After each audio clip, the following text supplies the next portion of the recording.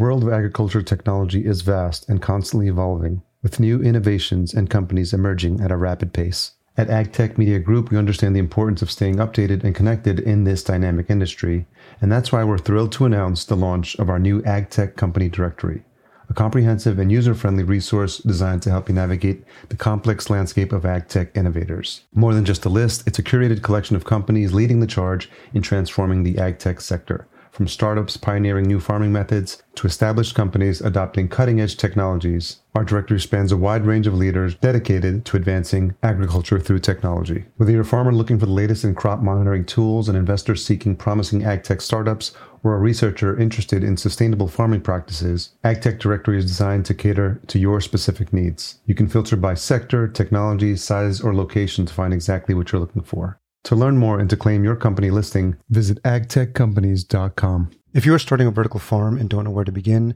or which technology would suit your needs, then reach out to the experts at Cultivated. As indoor farm brokers, they help connect you to the right technology and ensure your project is successful. Best of all, their service is free because they work on behalf of their partners. Visit cultivated.com to learn more. And that's spelled cultivatd.com. or click the link in the show notes. I have actually tried to look into myself and understand why do I like plants. And I think the answer is that I see in plants a same version of a computer algorithm. So like plants are really fascinating, beautiful algorithms interacting with physical properties in nature. I think the meta answer is that I like plants just because they're like algorithms and it gives me a sense of understanding and appreciation of things around. I see like a divine design in plants. And same with computers. Computers are man-made and plants are God-made or something. Welcome to the Vertical Farming Podcast. Weekly conversations with fascinating CEOs, founders, and AgTech visionaries. Join us every week as we dive deep into the world of vertical farming with your host, Harry Duran. Vertical Farming Podcast Season 6 regular listeners, welcome back. If you're a first-timer, then I'm sure you're in the right place. If you're looking for a show where we interview fascinating CEOs and founders of the leading vertical farming companies from around the world, I'm your host, Harry Duran. In case you missed last week's episode, we had a return visit from Allison Koff. She's now the Chief Growth Officer at Ayuno. It's a company that's building the future of CEA through their AI-driven Luna platform, which enables growers to develop a feedback loop capturing data and managing processes to create precise, predictable production. Allison and I talk about the merging of Artemis and Ayuno, her new role as Chief Growth Officer, and the many ways she's been helping to promote and empower female founders and entrepreneurs. This week, we have a very interesting interview, high vibe, high energy, and it's with David Ahmed. He's the founder and CEO of Hexafarms, which is one of the companies out of Techstars Berlin that's developing software for vertical farms. The company is using some forward-thinking technology and AI to identify the optimal growth conditions for various crops grown indoors. It's really fascinating stuff, and given their experience in the Techstars incubator, David has been learning a lot very, very quickly. He even introduced a new term to me, Normalized Difference Vegetation Index, which I was not aware of and which you'll learn more about in this conversation. Don't forget, if you enjoyed this episode or past episodes, I'd love it if you leave a rating and a review at ratethispodcast.com/VFP. I'm looking forward to reading those out next. Okay, enough of me talking. Before we jump into this uninterrupted conversation with David, here are a few words from the folks that support this show. This episode is brought to you by Indoor AgCon 2023. I'm so happy to have been working with the team last year. Indoor AgCon 2022 was my very first indoor farming conference. So it was really eye-opening for me. So I'll always be grateful to the team there for rolling out that carpet for me. And really had a good time meeting a lot of past guests and excited to join them again this year. Entering its 10th year in a row, it's the largest trade show and conference for vertical farming in CEA, and it's returning to Caesars Forum Conference Center in Las Vegas on February 27th and 28th of 2023. Once again, they'll be co-located with the National Growers Association show as well, which is a really good fit for them. The conference keeps growing, and this year it's doubled in size. The expo floor now has more than 170 booths filled with new product resources and solutions to explore. You'll hear from experts, including CEOs, growers, investors, and others in the field during this full-scale educational conference. As always, you'll be able to connect with peers, grocers, and other potential new business partners at their great networking events. I haven't even gotten to the best part. The team at Indoor AgCon has given listeners of this show 20% off their full access conference pass. All you have to do is use promo code VFP, as in Vertical Farming Podcast, and sign up at indoor.ag. See you there. So David Ahmed, founder and CEO of Hexa Farms, thank you for joining me on the Vertical Farming Podcast. My pleasure. So where's home for you? Germany. How long have you been there? Like for 3.5 years. I have been I was born and raised in India, but then I've been moving and relocating for last 7 years, a bunch of countries. At one point, the US, I was also in Israel, and now it's Germany or Deutschland. I was just in UAE, so I was there for the Agra-Me conference in Dubai, first time ever. Yeah, that's crazy because actually, so the idea of Hexa Farms, I was in New York, so Manhattan. So I was working with farmers in New York, in Manhattan City, like trying to connect farmers and the co-op gardens with people living in Manhattan so as to give them access to organic food supply. This was, I think, 2018, so connecting the co-ops with the farmers. And then I was at the farmers market in Union Square Park one day because the best approach when building a startup is so-called the lean startup approach, right? So you just talk to people, validate the idea, find out your value proposition. So I was in Union Square Park and I was really talking to farmers, like a lot of them at those days. And then there was this moment that I was sitting across Whole Foods and I was thinking about my poor farmers who would drive all the way from upstate New York. And some days everything will be finished in like 2 hours. And some days they will just have like their truck half full of cabbages and drive back home. And I was like, well, in computer science, so I come from computer science background, AI, machine learning, cybersecurity, and going back to farming. So I was like, in computer science, we do optimization a lot. So we write code that optimizes code, that optimizes code, that optimizes code. Like the layer just keeps going on, like deeper, deeper. And I'm looking at my poor farmers, I should say helpless farmers, like they don't have this connection. And I'm like, well, this food production system has been working on, but I don't think it will continue. And looking across, as I mentioned, at Whole Foods, and where Whole Foods has so much analytics, they can source the stuff, and then these farmers couldn't. And I was like, could there be a better way? That was the point when I got into indoor farming. And I like to ask myself contrarian questions. So I asked myself the question that, what could be the most, can we change the fabric of food production, basically? And the most common answer, the idea for me was that the most important thing was that, well, could we grow food indoors? Could we grow food close to where we live? And yeah, basically that was like a black hole for me. I just went into it. Yeah, I know exactly where you were. You're in Tompkins Square Park. I grew up in New York. I grew up just outside in Yonkers. I live in Minneapolis now, but New York City is like my heart and my home. And I've lived in Upper East Side, East Village, Brooklyn. So I'm very familiar with that farmer's market that I think you're speaking about. By the way, so going back to the UAE, sorry, that's where the conversation started. And then I had to move to UAE. And in UAE, I was extremely, extremely inspired. And to this day, I am by the founder of UAE, Sheikh Zayed. And his vision was that food security was a very important thing for him. And I don't know, even now talking about it, I'm really getting goosebumps because my vision was that, can we make UAE food secure? And I did my math and it made sense. This was about 2018, 2019, that we don't need to import salads and herbs and vegetables from India, from Brazil. It's not sustainable when we can literally import 1/100th of the mass of fertilizer. We have energy in UAE and we can grow. And I started the first model of Hexa Farms. The first production unit was made in my dorm room, actually. And I did my math, the calculation for electricity added, fertilizer and everything. That was the beginning. And now that's when I got into more, how can we commercialize and looking into the market? Because again, everyone, just being able to grow food indoors is not an achievement. What is an achievement is can you commercialize it? But now we're getting into a totally different point. This is the current USP of Hexa Farms, which I'm working on. So let's rewind the clock back a little bit.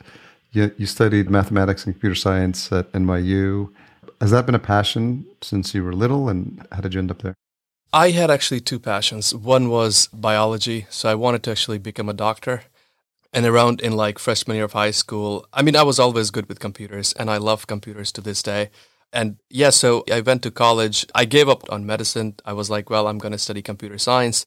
But it was always my passion. Actually, when I was 14 or 16, I was already doing grafting, mixing two different varieties of rows, different fruits together. Where did that passion come from? Where did that curiosity come from? I think it was just, I would say it's the hacker mindset. In a good sense, not hacker as a cybersecurity way, but I don't know. It just came naturally. White hat. Sorry? White hat. Yeah, white hat. Maybe gray hat. I don't know. I have actually tried to look into myself and understand why do I like plants. And I think the answer is that I see in plants a same version of a computer algorithm. So like plants are really fascinating, beautiful algorithms interacting with physical properties in nature. And that's why I also like the goal of Hexafarms is really that it's an algorithm. Plants are an algorithm. They deal with 13 macronutrients and other factors, temperature, humidity, CO2, maybe even sound, vibration, a bunch of things. But at the end of the day, they're vibrations. They're algorithms. And I'm like, well, we can optimize it. I think the meta answer is that I like plants just because they're like algorithms, and it gives me a sense of understanding and appreciation of things around. I see like a divine design in plants. And same with computers. Computers are man-made and plants are God-made or something. Computers are man-made, but they're made from silicon too. So they actually come from, if you think about it, silicon chips. What was your family's reaction when you moved from medicine to computers? They were totally neutral. Yeah, I mean, I didn't pursue a career, right? So maybe one day I'll go back to medicine. I don't know. But I think I'm pretty decent with computers at this point. And it's also very lucrative for me to be in computer science, like from a capitalist perspective. But from my personal perspective, I do derive a lot of pleasure in like plant biology. And actually, that's the cool thing for me at Hexafarms. Like for the last 13 months, I've been working full time. There have been really rough times in a startup life. That's pretty common. But I can't recall a single day where I was not excited to work on this problem. And I feel really blessed about that because, as I said, it's like a combination of two things for me, computers and plants. I mean, sometimes you do get mad at your plants, like you're giving every single thing to them and they're not responding. And sometimes like you're doing some experiments and people come and they're like, oh, these plants look amazing. Or sometimes they're like, oh, these plants don't look good. And like, I don't know, it hurts my ego, but overall it's fun. Do you sing to your plant? Not really. But I do have actually dreams of like plants in a very normal sense, as in like interacting with plants and stuff like that. Yeah, I remember reading when I was, I don't know, this is grade school or high school or something, the experiments they would do where they would play classical music or they played like heavy metal music. It was just really aggressive music. And it seems natural to me, but like talk about vibrations from the music and just energy in and of itself, it would make sense that if it's soothing and the plants that had the classical music grew better. So I'm wondering, obviously there's applications for that and we can go down another rabbit hole of that as it relates to indoor farms. But that was something that I thought of when you said that. Yeah, I think it was rock that they like and classical as well. And so talk about how you started down this path, because obviously you talked about being in the farmer's market, you talked about what you're doing at Whole Foods. Were you aware of anything that was happening in the world of vertical farming, other companies that existed, or had you been doing some research? I was. Shout out to Square Roots in Brooklyn. So this was January 2019, I think, when I was just getting into indoor farming. The first thing a nerd would do is to buy books. So that's what I did and like bought some setup that I could grow plants. And I was living in sort of like a vacuum and I'm like, well, I am on to something. I can grow food indoors. And Dixon DePalmier, his book and his essay, extremely influential. And I'm like, I was also in academia and like someone has to take this mission, outside this world of academia. Little did I know that there were a lot of people working on it. AeroFarms was there. And as I mentioned, Square Roots. And I was online and I was checking in Square Roots. I think they had a meetup or something, or I just emailed them that, can I show up? And they were welcoming. And I went there and I saw stuff. I was taking notes of every single thing where they were probably not doing the best thing and most efficient thing, but they were extremely warm and welcoming in the cold winter. And I visited there, and as I mentioned, going back to UAE, before that also I was in UAE, and UAE was like very close to my heart. And I'm like, well, I can really take this to UAE, and I started looking at the African continent. I still, to this day, I have a list of all the countries that I wanted to target with Hexafarms.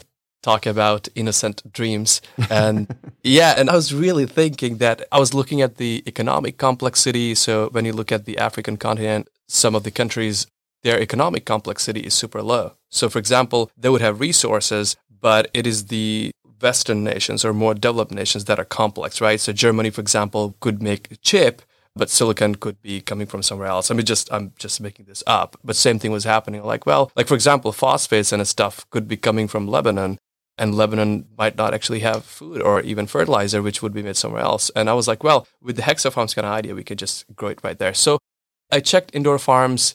Maybe this is not a right thing to say on a podcast, but I was not happy with the status quo. Like, they're big giants in the field of indoor farming, and I don't want to name them. They have millions and millions in funding, and the results are not so promising.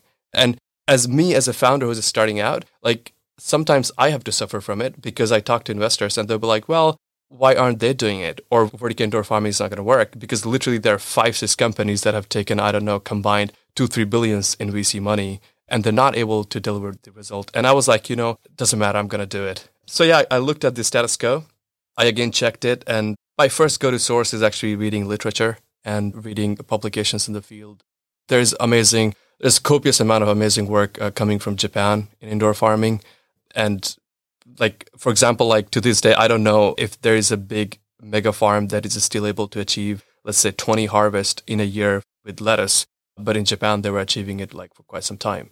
So yeah, I just read the articles and I'm like, it's better to kind of like to start working on it. And because there's no, like, I can't say it, there was no single vertical indoor farm that I could look up to and I would say like, they're amazing. Like, I couldn't. So I'm like, well, I have to work on it. But now, having done my research, I think there are some that are good, but I still feel that the biology is not optimized or the plant health knowledge is not optimized, and reliance on human talent is still not going to scale. Like, the reason why we can't have, going back to once again to UAE, is we can't like just put, let's say, 10,000 meter square farm is because we don't have those plant biology experts.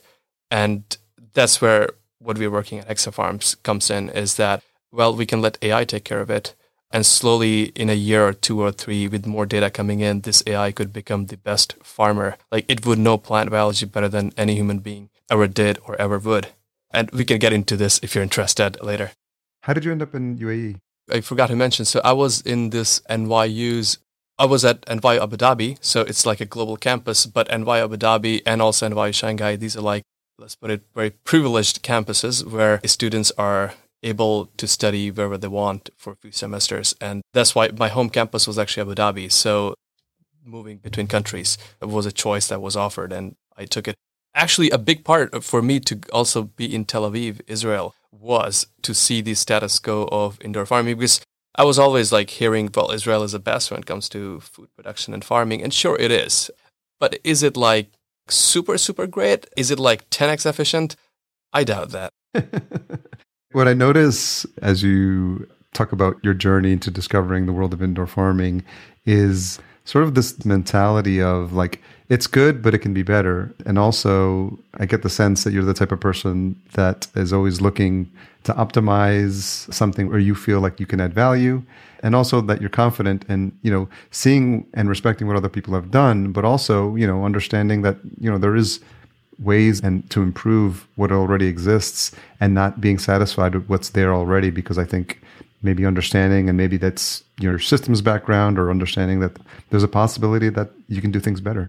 Absolutely. I mean, on our website, we say 40% cost reduction, and I mean it. Like, we have been running a farm, we have been doing experiments, and I'm not like, again, as I said, initially I was very innocent, I didn't know what other people were up to, and there's a lot of amazing work a lot of other people have done. But when I started doing our work, we set up a lab, and we really are trying to be as realistic as possible, measuring every single thing. Like, how many minutes am I spending on my seedlings? How many minutes am I spending on harvesting? How many times I had to go down in the lab and check his stuff? And when I look at the summary of top indoor farms and I compare it to ours, like, that optimization level is there. So I do see that there is going to be a limit, but I'm still very, very optimistic that a crop like lettuce, not that expensive baby spinach salad or something, but like normal salad, like normal spinach, normal lettuce could be grown in indoor farms profitably within the hearts of metropolitans, where it's super expensive. I do feel that optimization can go up like to that level. I don't think indoor farming is fully optimized. It's like there's still room for 20 to 40%. So talk to me about the experience you had with Techstars. Techstars, I think it's fantastic, but I don't think fantastic is fair. Just fantastic won't do the job. So Techstars, so we started as I said, the idea was with me for quite some time. And then I was in Germany. I was doing my master's in cybersecurity. I actually, like with two other friends, we bootstrapped another startup. My goal was that it will make so much money that I'll sell my stock and, put it all in indoor farming. It wasn't that successful. It was okay-ish. And this is like around 2019. And after that, I became a machine learning researcher. And in the fall of 2019, I joined a master's program in cybersecurity where, again, it was all about building a startup in cybersecurity in Germany. But for some reason, I was obsessed with food security. So I would talk to friends and we were working at like edge of machine learning and AI, like crazy stuff. Because the institute where I studied it's a little known place called CISPA in Germany. And apparently it's the number one cybersecurity institute in the world. When you look at cybersecurity, like it's better than MIT or Cornell or CMU. So and I was there and I used to talk about like food security and like how AI could be used. And I think one or two good friends of mine, they were like, either shut up or just do this stuff. And really, that was it. And I'm like, well, I need money. And they're like, in Germany, you can apply for grants. And I applied for a grant. This was last year. We got the grant. We started building stuff 13 months in, and that's how the startup has been. And then we were working on it, saw promising results, and then somehow someone from Techstars found us. And then that's where like it all began. And Techstars is like really brutal in the sense of like application process. So there were like 7,500 startups, and out of those, 13 were selected. And we are kind of like the odd ones, right? Because we're like, of course, I can always portray the image of like we're deep tech AI machine learning, but on the other hand, we're like farmers. They're like other startups in crypto and machine language generation and stuff like that. We joined, and I think in the last 2 months at Techstars, we have improved way more than we could have like without Techstars in a year or two. So I could give like concrete examples. Yeah, please do. Yeah, so we were initially, Techstars has this program called Mentor Madness, and you talk to about 40 mentors, and they are from different fields. They're investors, some of them are founders, some of them are just scientists, let's say. And you talk to them and you have like 20 minutes with them, and you just move on to the next one. And like you do this for 5 days. And at the end of the day, like they do give you feedbacks, and there's just like general impression from their side, how good you are or how bad you are and what you should fix. And I was hearing this constant thing that, hey, you can't make a unicorn case with Hexa farms. And their reasoning was that you're building for vertical indoor farms, and that market is 8 billion euros. And you're just, let's say, if you improve like a fraction of it, 10%, that's about like 800 millions. But wait, you can't get all the market, so you'll get maybe 10% of it, right? So you're fixing like 10% of 800 million, and then you're going to take your cut of 10% that. Like, it's not a unicorn case. And in my head, I'm like, how is that not a unicorn case? Because what we are fundamentally doing is we are like coming to the biggest industry of humankind, which is food production. And it's not just like 8 billions, it's going to be more. Like when the AI is smart enough, we can take it out to greenhouses, we can take it out to normal land-based agriculture. And just giving an example of Techstars and how it was productive was then we're like, well, then do it from the onset. Don't tell us this story that you're fixing for vertical indoor farms. Go do market validation, go talk to customers. And funny enough, our first customer is actually a greenhouse. It's Stealth Project, I can't mention it, but they're like one of the best in Germany and also working with some indoor farms. But it's a greenhouse, and they're like, we actually see clearly the benefit of an AI and computer vision system here, especially if it's a software which tells us what to do and at what point, if it tells us when our plants are ready, when we should move, if it can somehow using the image tell the health of the plant, I think it's really helpful for us. And finally coming to the USP and like Techstars, for example, if it was not for Techstars, we wouldn't have come to this one-liner. And that one-liner is that we help control environment agriculture reduce their cost by up to 40%. But control environment agriculture is not just vertical indoor farming, it's also greenhouse, it's also hydroponic system, which is like single layer and stuff like that. So I think that was one of the benefits of Techstars, because at the end of the day, like we're a startup and we would need more and more money, and you have to follow certain rules. And I think we were not ready in that sense, and Techstars really helped us there. And so are you currently in the program, or have you since graduated? Yeah. In the program. And yeah, so we were in the program, and then they were like, well, go validate your market, go talk to customers. And we did. And we have actually pretty excellent customers lined up for using our product, testing our AI. How big is the team now? We actually only 3 people. Yeah. What's been the biggest growth that you've seen if you look at yourself as first-time CEO? Is that accurate? Yeah. Yeah. So building a company, taking this passion, taking all your experience, now with everything, obviously having Techstars as mentors is really invaluable because, what you've been able to learn and get help on in such a concentrated period of time. People spend years, maybe even decades, getting that experience, trying things, failing. And I think what's been helpful for you is having that rapid, experience and sort of downloads from all those fantastic mentors that I'm sure you had access to. And so they're quickly making you realize, how you create a business out of this that's sustainable. And so I'm just curious for you personally, like, where are you seeing the growth? It's probably been happening faster than normal, but like as a CEO and as someone who's starting a company for the first time.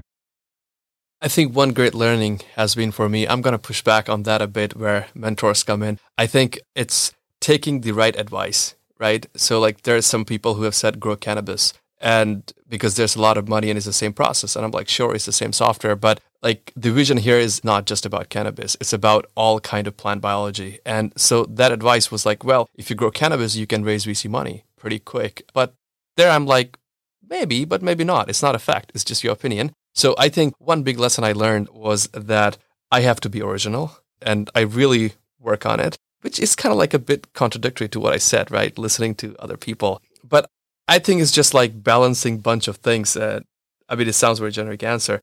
Yeah, one great thing that has happened to me is really talking to customers. Is not living in my own bubble or in a vacuum. And at this point, I am talking to customers. As I said, it's like I had a call with someone in growing ornamental plants. So it's totally different space. Like flowers, for example, is a totally different space, or greenhouses. For quite some time, I was not open because I'm like, well, this AI is going to break if it goes outside of controlled vertical indoor farms, right? In vertical indoor farms right now, for example, at Hexa Farms, we look at what is called the phenomics, like different factors that affect plant growth. We look at CO2, temperature, humidity, EC, pH, temperature in the air, in the water, oxygen diffusion. We can, at one point, we were even looking at different salt levels. In normal farms, greenhouses, I can't do it. But I think talking to customers, I realized that, well, not everyone has those things. And it would take you years. Like if I wait for the market to build the whole vertical indoor farming infrastructure, like it's going to be too late. So I think one big thing that has happened to me is I would call myself a nerd, but I'm really trying to go out and talk to people and solve actual problems. That has been tremendously helpful for me. And also the other thing was like communication. Maybe I'm still not good at communication because I speak in like a very recursive fashion, like I go down and down. But I would say two things that, yeah, it's like talking to customers, then probably conversation, and also like realizing like there are people, not everyone is moved by my vision to make vertical indoor farming or food production super efficient. There are people who like it, but they want to 10x their money. There are people who absolutely love only plant biology. So kind of like identifying that early on is also been helpful. So who would you say is an ideal partner for Hexa Farms? Vertical indoor farms, like people growing on like a regular basis, a lot of produce, and they're looking to cut down their cost. They're the best ones because ideal ones are vertical indoor farms because that's where we see the magic. So we reduce the cost in basically three ways. One is that plants are getting what they need. So plants, like our system, so basically Hexa Farms packages a bunch of sensors. And these are like all industry grade sensors that are open source in the sense that we can like ask for the values from these sensors and connect to a network. So we put these sensors in your farm and also actuators, which would be, let's say, a controller, like a relay. So your light setting, for example, we could tweak that with our sensors, which we don't actually manufacture. We just put them. And then we stream all of that data to the cloud where we do the processing, and then we control the farm. So it's like a two-way loop. And the efficiency that comes into play is that plants are getting in real time what they need. So to give an example, if our camera detects that plant on layer 4 is stressed, then we just turn the light off. The conventional wisdom is to keep the light on because you'll get, massive production, which is not true. And when we turn the light off, we save the electricity there. And then we also, electricity is reduced, but the plant is happy. So the harvest cycle is going to be short, or the production could be more from the same amount of resource. So one would be it's like biological optimization. The second big factor is operations. You don't have to keep checking on things. And third one is plant biology expertise, which is better than any human being. And that can be run anywhere on the planet, like going back to UAE in the desert, you don't have to hire someone, an AI can take care of it.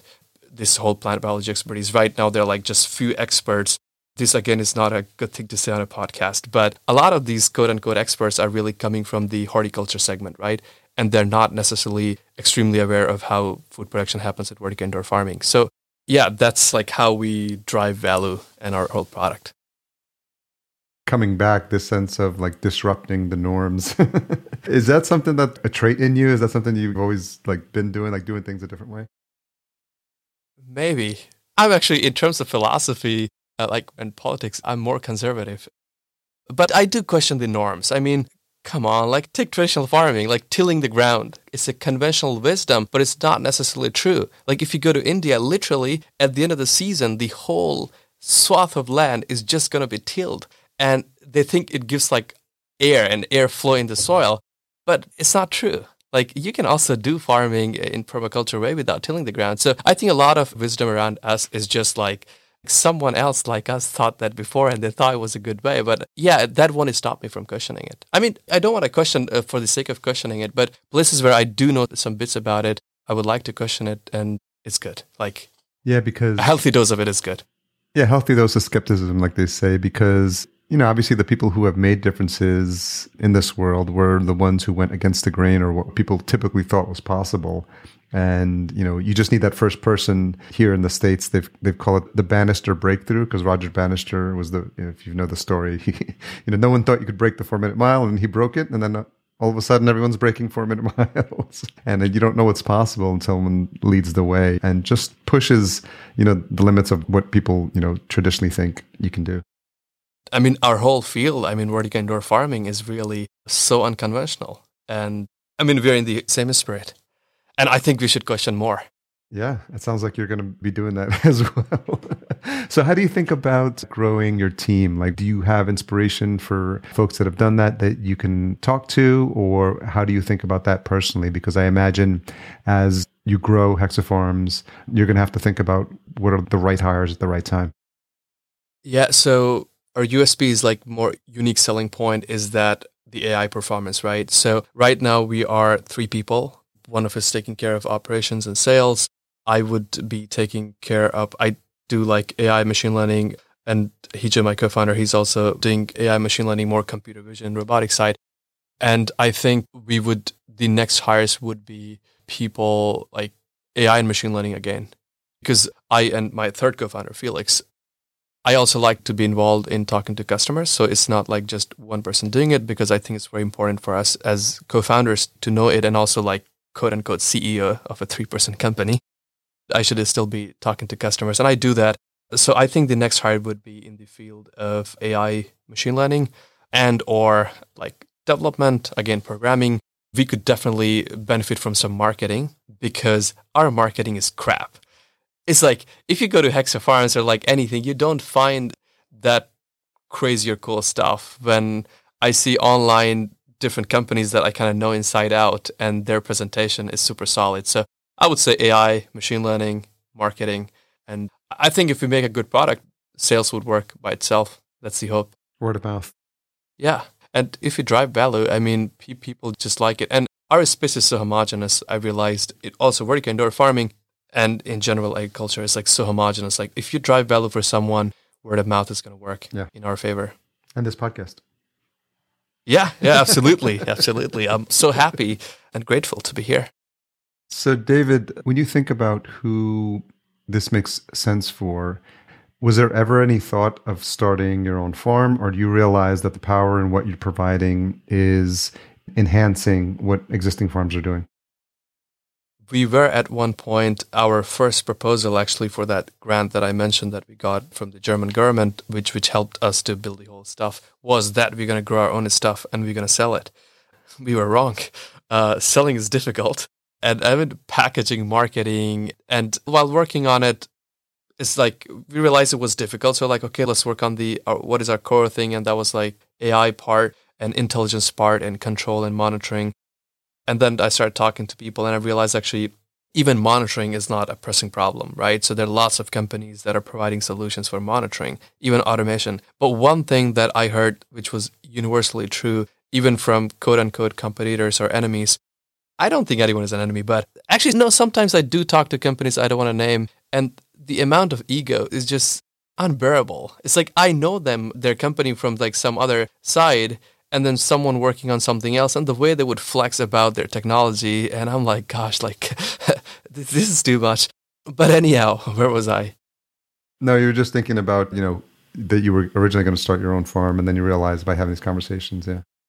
Yeah. So now I'm hearing from people that it's actually that computer vision, AI part, the intelligence part, that is going to be the most important thing and the game changer. And that's what we are focusing on now. Because again, also coming to the reality of a startup, like, I would love to run a farm. I would love to put experiments. I'm also an amateur mycologist, like just cloning mushrooms, growing mushrooms. It's also an obsession of mine. It's like, you could give me any mushroom, most likely I can clone it. And I do that. I mean, if I had to do as a hobby, of course, I would have like a farm unit. We do actually have 2 farms. We have actually one farm that we deployed and is working like 700 kilometers away from here, and I can control every single thing from here in Berlin. It's fully remote. But I don't think moving forward, we are going to get into the hardware space or growing itself. I think there are tons of companies that are doing a pretty good job. Also, there are some companies that are not super nice to talk to, but there are also some big names that you talk to. They're super nice and super welcoming. And I think our potential would be mostly there. So there are like right now, if to name some big indoor farms like Plenty, Bowery, Infarm in Europe, and AeroFarms, is they do have a biology team working on it. But I think that is not democratic enough. Like if you were to start an indoor farm, you can't get that efficiency that they might have, which I'm not going to question here on the podcast.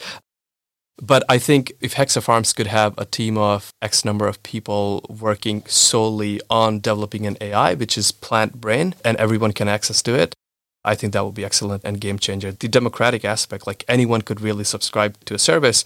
Our pricing would be based on the amount of efficiency we drive for you, right? So if we let you save 100,000 euros, $100,000 a year, and we're like, hey, our like subscription would be 10K, I mean, you would gladly pay because you're getting 90K extra from the same operations.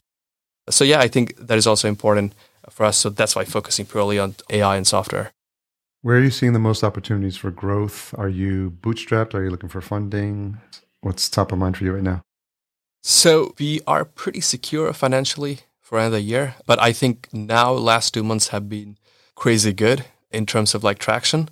And actually we are considering fundraising sooner than we had planned. Like right now, if I could fundraise and I can really put money to good use and scaling things up. One other thing is that I think in our field, now this is getting capitalistic, is that I think winner takes it all kind of thing, right? So if our AI is better, it is very unlikely that someone else can beat and vice versa. So if someone else does it, they could actually kind of do a pretty good job and take over. So that's why I'm also like, maybe actually we could fundraise sooner and just speed things up a bit. And also just in terms of like utility that we drive for the planet, like by having an AI trained and working sooner than later, I think it's better. Where are we in terms of like AI, specifically with the applications that you're using it for in vertical farming? Are we just literally at the starting line? Or are we, in terms of like possibilities, I'm curious from your perspective, what that looks like. Initially, I used to shy from using the word AI because it's such a buzzword and machine learning. So right now for us, let's take one cultivar lettuce, Lactuca sativa. Our AI can, using normal camera, measure the 3D growth. We can get good indicators about the stress level in the plant, nutrient deficiency of calcium, potassium. Like these are coming from like normal cameras because that's kind of like our technique. Tesla, I think, is also having similar approach where they don't rely on expensive sensors or multiple sensors, but they rather kind of train simpler sensors to, let's say, like using a model where you could predict the 3D shape of a human being just from a 2D image, right? So that could be one application for like autonomous cars. Not exactly like this, but it works in a similar fashion. So our AI is, again, the computer vision can do those things. And then it can also take into account the factors I mentioned, CO2, temperature, humidity, EC, pH, more factors you can keep adding. It can easily correlate those things. It can predict harvest time, by the way, using normal cameras. And I think the pipeline is fully set. It's just like now adding more cultivars. And our farm, by the way, so the one that is the first one, it was actually our first customer and it's running and the customer doesn't have to touch it. Like it's not just AI, it's also like monitoring and control. So everything is kind of working and coming back to reality where AI alone is not going to do harvesting, right? So we need some other things. And our system is also like, let's say when things are growing and there's a need that the pH level in the nutrient solution has to be changed and automatically triggers, and we have solved all those problems, so it triggers and it changes. But for some reason, let's say it does not change, and it does not change for 3 hours. That's bad. But it doesn't just remain like that. We get a notification because we have set up like another monitoring software for that. We just sense a notification, hey, this is not changing, and just intervene, and we would just look into it. So yeah, I think it's not just the beginning. It's like pretty decent. And now we're looking at what is called a normalized difference vegetative index. I actually wrote it down. Can you explain what that means? Yeah, so it's NDVI, and this is an approach that is used with satellite imagery. So when you look at fields and you want to understand where is vegetation happening, and you can see basically it's like normal image, and then you combine it with near infrared, and based on the kind of like manipulate those values, and you figure out the vegetative, this index about what is actually like growing plants and what is not. And the same approach can be also applied in indoor farming. So it could be a very good indicator. To give you like a much simpler example is that let's say we have 2 cameras, and with one we are measuring the infrared, which is heat map of the plants, and the other one is taking RGB image, which is a normal image as we see. And then looking at the correlation between the two, we can infer a lot of things. Like we can infer plant disease, stress level, photosynthetic activity. I mean, there's publication on that as well. And right now, these things are done either in labs, and you need equipments worth like $6K to $20K. And our take of Hexafarm's take is that we don't need to focus on sensors because we're getting information anyways. So why not add the complexity in software? Because then we can distribute it super fast. And that's the bet we're making. And so far, we have seen promising results. Where are you seeing the most challenges for yourself as a company? I think the vertical indoor farming space, at least in Europe, I have noticed that there is a sense of pessimism. I don't want to name some big companies here, but they have not been able to drive the results and have been operational for 9 years or so. Some are shutting down. I mean, I think 5 seasons, I don't know if it's European or American, 5 seasons just declared bankruptcy last week. And I think this is a big challenge. It's like, how can you convince investors? Because at the end of the day, we need money. And how can we convince people to put in their money that they will see like 10x value? I mean, but this is an external factor. This really does not stop me and that's why I'm like even doubling down on taking the challenge of optimization. Like if I can prove to a supermarket, and this experiment we did, and responses were pretty good, is that, hey, if I can promise you that lettuce, 1 head of lettuce that you're getting for 35 cents from a far away field, what if we delivered the same lettuce to you? Or even better, you can put a farm, super simple farm, but hyper intensive in terms of productivity in your storage room, and you can have a secure supply of high quality lettuce roughly at the same price. And then they're like, okay, makes sense. Like right now, lettuce, if you buy, first of all, no one is stupid enough to grow lettuce in Europe in vertical indoor farms. We know why, because it's not efficient. It's like unit economics is not making sense. So no one is doing it. But my goal is that if we can prove that, then even from like, economic perspective, it should make sense. And that's the challenge I would like us to solve. Yeah, so in general, yeah, the fear is from the market, but it's also not a big fear. I'm not as scared at all. I can tell. I love the energy and the enthusiasm that you're bringing into this and the hope that you have for where this is going. I think we all see it. I think we all see the potential. And we all see this idea that what we've done up until now has gotten us to this point.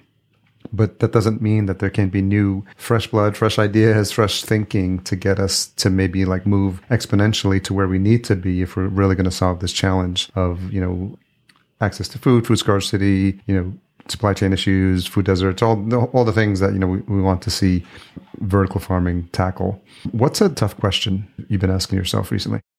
There are lots of them. Most of them are actually computer science questions. I have more tough questions in like, as I said, in computer science, kind of. It's AI, for example. I think that with AI, we're kind of stagnating, which is a bit controversial opinion to have when we were seeing GPT-3 and all. I think we could be doing much better. We could be doing, by much better, I mean, I think AI is still devoid of reasoning. So I think textual manipulation, taking a text and generating a summary, if you go back in our field, you would find actually old papers. Text generation was super simple, even like 50 years ago. Summary was a bit difficult. there was a paradigm shift, I think, in the 90s, late 90s, where deep learning came into play. And I think we're building just on top of that. I think we could do much better there. So my tough question that I have is that, can we go beyond AI? Can we go beyond the conventional model of AI? I think, in my opinion, like for the last 2 decades, it has not changed much. Like deep learning, a school of thought, is just deep learning. I mean, of course, like we see tremendous results. So that is one tough question. Like, what are the limits of AI? I think it's a tough question because we don't even have the language developed, right, to ask that question. Like, what does it even mean to ask that question? Coming back to vertical indoor farming, what are my tough questions is, like, who will be the eventual growers? Is it going to be the mega farms, or are we going to see a new democratic world where people like you, people like me, would actually have an Uber version of farming? Like, we will put some kit in our garages and connect it to supermarkets and just grow food. And the unit economics in that case would be, hey, I'm putting in like $500 worth of electricity and $50 worth of fertilizer. At the end of the day, I'm like growing, let's say, $2,000 worth of like produce, and the supermarket is connected to the same hub and is able to take it. So it's not a tough question, but it's just like thought experiment that I do with myself. On optimistic days, I have really beautiful pictures. On other days, I have really dystopic pictures. No, I mean, I think it's so exciting because there is a room here for everyone. And I think so far, the conversations, what I've had is that everyone knows, you know, we may see companies that are doing very similar things in this space, but it really is an all hands on deck moment. It's like we need everyone to be addressing this problem because, you know, we're trying to feed whatever the number is, 9 billion people on this planet.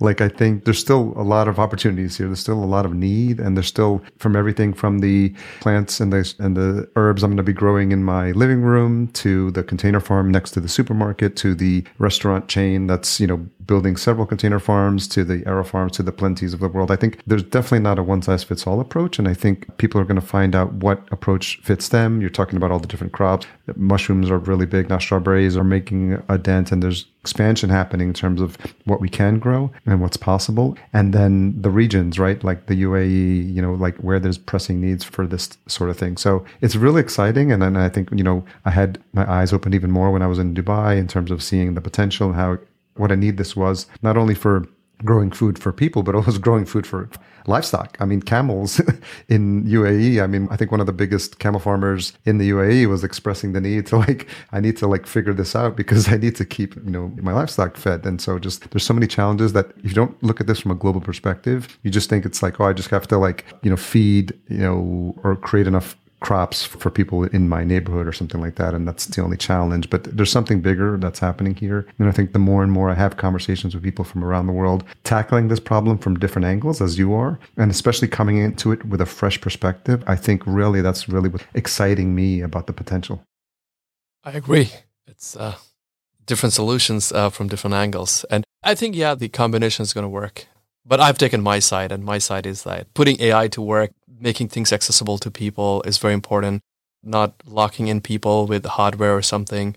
And yeah, just kind of like agriculture, I don't know, 4.0, 6.0. I don't want to use a tag, but like just a new paradigm. I mean, sure. Yeah. Where did the name come from? Hexafarms. Oh, that's basically Hexafarms. The name comes from hexagon, which is mathematically a super beautiful structure. So if you look at honeybees and honeycombs, the structure is hexagon because hexagon, I mean, it has a bunch of other properties.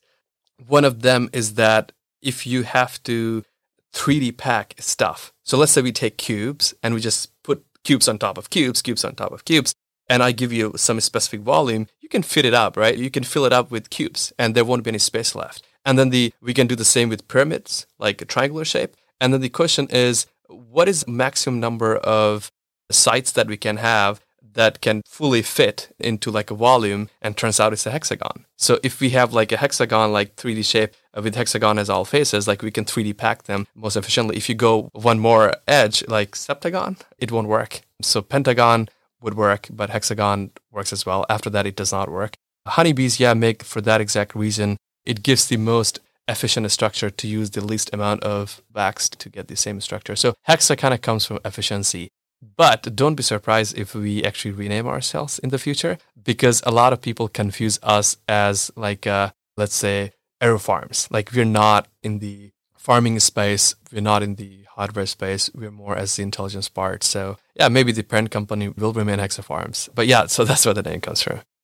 It's very apropos given the solutions you're solving for. So David, this was a really fun conversation. I'm glad we got connected. I'm really excited to see the innovation that's happening in the space, and especially this fresh perspectives coming in, because I think, to your point, the way we've been doing things has been working to some extent, but that doesn't mean there's not opportunity for innovation consistently happening, especially at the rate at which technologies are improving, like AI, like sensors.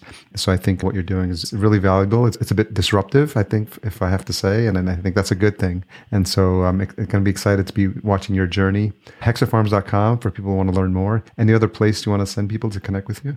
LinkedIn, we have our page, info@hexafarms.com. As I said, we're really terrible at marketing, and our social media presence is also not that awesome. But yeah, thank you so much for having me here. And my apologies, the way I speak is just the thought stream is very complex, like the roots of a lettuce plant.